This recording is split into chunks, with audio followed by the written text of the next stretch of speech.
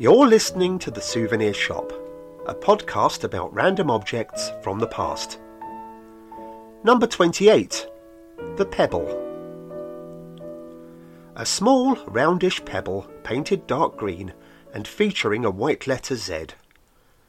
I remember exactly where I was for the enhancement of this piece of nondescript stone, and why. In the death throes of my university career, around June 1980, I cut short revising for my final exam in Chinese and Japanese theatre and went straight to the Union Bar. This ugly cavernous room featured a long bar, a jukebox, 2 pinball machines, and a mass of brown chipboard booth seating resembling cattle pens. I'd had enough of revising. Any understanding of kabuki theatre I didn't possess by now would certainly not materialise during the final hours before the exam. Sitting in one of those cattle pens was my friend Mark with his girlfriend in deep conversation. I sat down opposite them. "We've been waiting for you," he said. "Really?" This was uncharacteristic of Mark. "How do you fancy taking the lesson and Death Watch to Edinburgh?" He was referring to the classic absurdist plays by Ionesco and Genet we had each directed as part of our final year project. For both of us, they were an academic and critical high point in our otherwise fair to middling 3 years at Hull University Drama Department. All thoughts of Oriental theatre were put aside as we discussed the logistics of getting our productions to the Edinburgh Fringe. I already knew that a mature student in the year below had taken on a venue there and was managing another company in our department, and that he had a spare lunchtime slot that needed to be filled. We named our troupe Z Theatre Company because the all-important Edinburgh Fringe programme was still being typeset, and we needed to ensure our company's inclusion when they reached the end of the alphabet. And like many practical conclusions that sit behind marketing decisions, the name stuck. People liked its simplicity. But, as with all ventures, the main issue was money. We held raffles, borrowed money off parents, sold our course books, wrote begging letters, pulled any stunt which might add to our modest coffers. In amongst these was the free market stall we took on the main concourse at our student union. This is how I ended up with 4 other people in a student bedroom, fashioning earrings out of feathers and surgical wire, and painting pebbles with the letter Z, all intended to be sold to raise funds. Why anyone would want to spend 30 pence on a hastily painted pebble is still a mystery to me, but at the back of our minds we were probably remembering the recent fashion for pet rocks. A few years earlier, a Californian advertising executive called Gary Dahl came up with the idea of selling painted rocks as pets, an in-joke devised with friends in a late-night bar. These pet rocks wouldn't need feeding, walking or worming, and were guaranteed not to chew the edge of your vintage Azerbaijani carpet. For a mere $4, you got a brightly painted rock with a smiling face and a 32-page instruction book on the proper care of your rock. Of course, sales for these climbed into 7 figures, and by the time the craze was over, Dahl was a millionaire.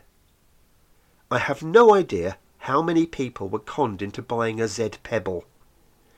Maybe they were sold as paperweights, those completely superfluous items which, along with soda streams and fondue sets, are given as presents by many and used by almost no one.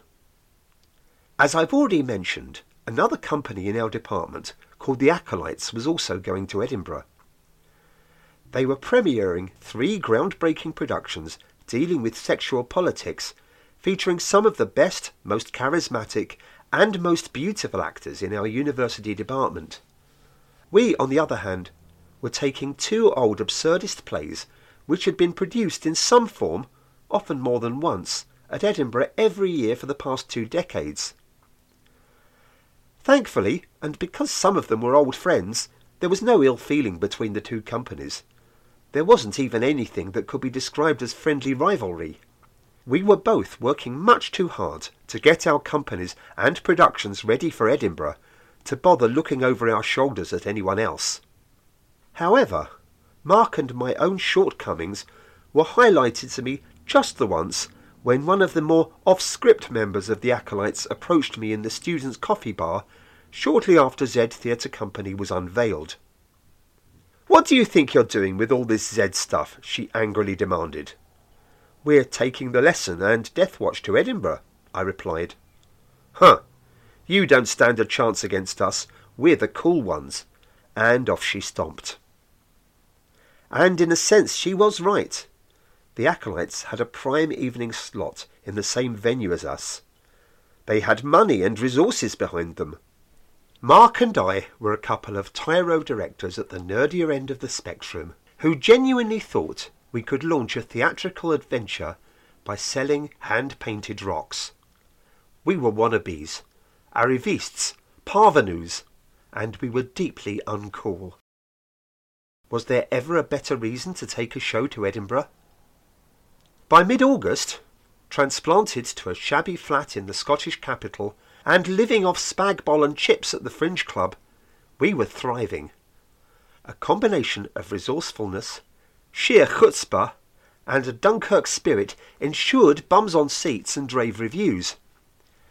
And by writing a promotional parody of The Martian Hop, a 1963 hit for the Randells, we performed on the city streets, I inadvertently sowed the seeds for my own future career on the comedy circuit. More importantly, that adventure on the Edinburgh Fringe cemented friendships which survive over 4 decades later. The bottom line of success, of course, meant that we recouped our production budget and, much to their astonishment, I repaid my parents the money they lent me and never expected to see again. And that Chinese and Japanese theatre exam for which I didn't fully revise? Considering how I'd stayed up half the night before to embark on my new profession of theatrical impresario, it went better than expected. In the end, I got a fairly mediocre honours degree, one that would see me through life, but might not have been good enough to fast-track me into the civil service. Z Theatre Company still exists within Hull University Drama Department, and so it should. The process of getting a show to Edinburgh with almost no capital and then competing with massive professional companies with huge resources is probably as good an education about the mechanics of how theatre works as any Samuel Beckett lecture or Ibsen seminar. James Graham, often described as our greatest living playwright, had his first public success with Z Theatre Company's 2002 production of his play Cole Not Dole. His incredible career since then is something for which I, through my role as co-founder of Z, obviously claim full credit. But he still hasn't thanked me. That was The Pebble, written and read by Matthew Diamond, with thanks to Brian and Anna Thompson. If you enjoyed this, then why not hit like and subscribe and leave a review if you can on Acast or wherever you get your podcasts. And I'll see you next time.